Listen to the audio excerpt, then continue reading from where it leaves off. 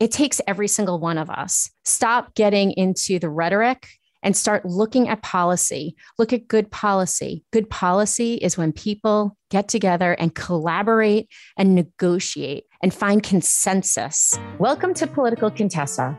I'm Jennifer Nassour, and this show is here to support your interest in center-right politics, policy, and breaking news. Listen in and discover how to awaken your inner ideal candidate. And if you're ready, how you can jump in and change the world as a runner or a supporter. Welcome to Political Contessa. If you or a friend have ever considered running, or you know a woman who should, I've got something just for you. My quick guide called Secrets from the Campaign Trail. It will show you 5 signs to tell you you're ready to enter the political arena. To get these tips and learn about all new podcast episodes and ways to get involved, head over to politicalcontessa.com. Polarization. I don't know. I'm thinking that our country is pretty damn polarized these days. I know I listen to what the left says. It's a lot of this happened after 2016. This was all Trump's fault. I mean, he did have something to do with it, but let's go back. Let's go back to 2010, to the Obama administration, when the Affordable Care Act was passed. And it was so important to get this through. And I know because Scott Brown is a friend of mine, former state senator and U.S. senator from Massachusetts. And we all up here campaigned really hard, and people around the country campaigned really hard to get him elected to office. So that way he would be a vote against the ACA. And without any Republican support, the Democrats passed it. It was a disaster for them. I mean, it definitely led to us winning over House, Senate, and Republicans being in control, and eventually led to Donald Trump being elected to office. Donald Trump didn't help it by calling Ted Cruz Lying Ted. He didn't help it by calling Marco Rubio Little Hands. I mean, you know, you might have gotten a giggle out of it at the time, but after the 45th time of hearing it, it started to not feel great, feel disrespectful. So sometimes I think back to watching Bill Clinton play his sax, or Ronald Reagan on his horse at his ranch in California. I think about George H.W. leaving a kind note for Clinton and the relationship that George W. seemingly has with Obama. And then it's like I hit a brick wall and I come right back. It's 2021. Here, we don't just have inter-party fighting. There's intra-party fighting. You're never conservative enough. You're never liberal enough. I thought the rise of Bernie Sanders was interesting. I'm, of course, a political operative. I love politics. I am fascinated by one person's ascension to power and another's defeat or bursting into flames after they do have the power. Bernie's an interesting character to me. I always found him to be like that crazy, crabby old uncle who only shows up for the holidays. You definitely prefer him not being around because you don't know what he's going to say. You don't know what he's going to wear. You don't know what he's going to smell like. But he adds something so insane to the conversation that he makes everyone else seem normal. Then we got the squad. These women are the nasty girls in high school. They're not that smart. They're definitely mean. They're definitely bullies. They pick on you. They call you names. And they try to gain control by spewing the craziest of all theories. And they generally have no basis for anything that they say or that they're fighting for. They talk about others and will try to woo everyone to their side. When they don't get their way, well, they make like AOC did after she made her vote on Israel and started crying because she actually didn't know what she was voting for and voted the wrong way and then had to be consoled. That is what we're dealing with in Congress today. Look, Republicans are no better. There's COVID, but there's actually no COVID. Don't be worried. Then everyone gets COVID. Don't wear masks, go to an event in the Rose Garden, get COVID. Operation Warp Speed. Yay. Awesome. That's the win for Trump, right? He pushed this thing out there. He said, I'm going to have a vaccine by the end of the year. It actually happened. And then what happens? He gets the shot, but he actually doesn't publicize that he got the shot. So you have the vice president of the United States, Kamala Harris, who says during debates in 2020, I'm not getting anything, any shot that Donald Trump and the Republicans, those evil Republicans, came up with. And then we wonder why the minority community is the most under-vaccinated of all communities, coming in at a whopping 9%. The Black community is vaccinated. So we want to talk about polarization. Both sides are so guilty of this because what we allowed to happen is that we have people all the way on the right and people all the way on the left who sold us a bill of goods when we elected them into office. And I use we very broadly and loosely because I didn't vote for any of these people to be elected to office. Then we have January 6th. Then we have more polarization. And here's the thing. It's us allowing this to happen. Why? Because normal people are not running for office. The people who should be running are not running. They're not running because you're not encouraging them. You're not putting your name out there.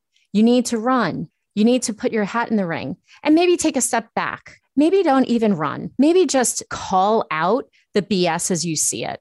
Call out how bad it is to violate someone's privacy, like with Kristen Sinema, and having someone follow her into the ladies' room while she has to go to the bathroom on a break from a class that she is teaching at a college.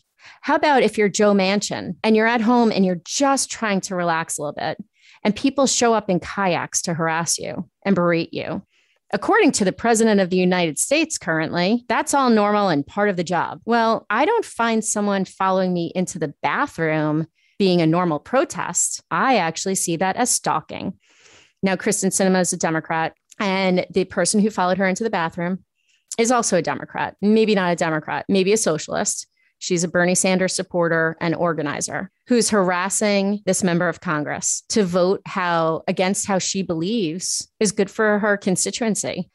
Now, our elected officials are elected to serve us. They're paid by tax dollars, which means that they work for each of us. If you pay taxes, they work for you, not the other way around. They're not celebrities, despite the fact that AOC thinks that she is. Can I digress for a second? AOC's dress that was made by a designer that she claimed was an immigrant was made by someone who is from Canada. The dress was a donation. Maybe she gave it back, but she got to wear it. So there's some monetary value there.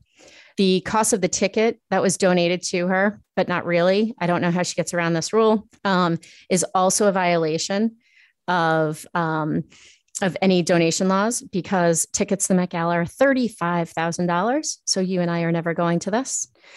So this woman, though, would like to tax the rich. Apparently, she's not rich. She just has rich friends.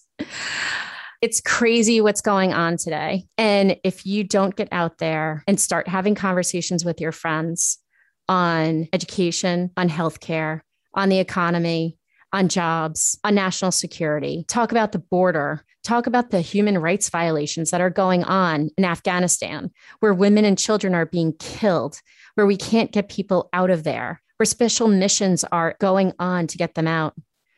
Talk about polarization when the president of the United States does not support members of his own party for representing their communities. We do have a representative democracy. We still do have a First Amendment right to free speech. And yes, a right to organize, but that doesn't mean stalking and harassing. I don't know. As a lawyer, I feel like that's still against the law. What do we do? How do we change this? We have a bunch of puppets in office right now that are backed by people with a lot of money. We have people running for office that are puppets. We now see what's going on in Congress as theater. It's drama. It's a little bit of science fiction, but I'm actually feeling like it's a little bit the beginning of a horror movie. Overseas, we've become a joke. We went from once upon a time being a superpower to now being a laughing stock. We have 1.6 million people that have come into the US seeking a better life. How many people want to leave here because of the disaster? Oh, and by the way, if AOC and the squad think that it's so terrible here, they should go over to Afghanistan, send us the women and children that are there. They can go hang out with the Taliban and tell us how good it is over there. But what's going on here? Why are we letting this happen? It's us. We let it happen. It's more fun to elect someone who is a reality TV star. It is more fun to elect someone to office who is so cool and dresses like you, or lives in New York City, or gives a whole slew of ridiculousness on climate change and how they're going to change the world, when it takes every single one of us. Stop getting into the rhetoric and start looking at policy. Look at good policy. Good policy is when people get together and collaborate and negotiate and find consensus. There is literally none of that goes on anymore. It's up to you to talk to your friends, break them out of their political shells, have them have conversations with their friends. I have them with mine. It took a little bit for us to get there, but we have these conversations now. The country is too polarized. Our political parties are too polarized. For me to get called a Republican in name only, even though I'm a fiscal conservative, trying to force me out of my party because I'm never conservative enough, because I hold some social values that go along with my Catholic faith, or social values that go along with what my family believed in, or social values that I have picked up because of my own life experience. So what do you do? We know the why. We know why the world is like this right now. We all took our eye off the ball. What do? Find a good person to run for office, like yourself. That's just a start. Ask someone in your family if they ever thought about running for office. Are you concerned about your family? And if you do run, they're going to be great. That's your support network. Are you concerned about your job? I think if you have a good boss and you have a good job and you explain that this is something that's important, then there's no repercussions there. I'm also assuming that you're normal.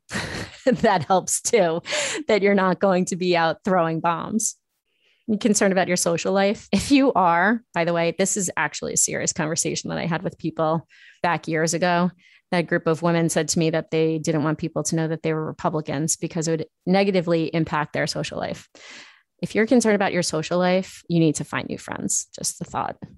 And if you're concerned about what they're going to dig up, you can do a background check on yourself. You can go through old pictures and see if there's anything out there. You know yourself. Maybe there's things you don't want to admit, but you have to own everything. Own up to your own stuff. And think about running for office. Think about how it feels for those members of Congress who are followed around and who are berated. Think about how nice it would be if we didn't live in a world where that happened. And the only way for that to happen is with you. So join me in making some iota of a difference. Go out there, make a change. Maybe it's finding a new friend. Maybe it's joining a policy circle. Maybe it's joining a group that has a policy perspective. Maybe it's working for a candidate. Maybe it's getting a friend to run or a family member. Maybe it's you jumping in. But whatever it is, we all need your help. That's the only way to stop this craziness. Thanks so much for listening to Political Contessa. For all the ways to listen and to get the inside scoop on what's happening in center-right politics for women like us, head over to politicalcontessa.com.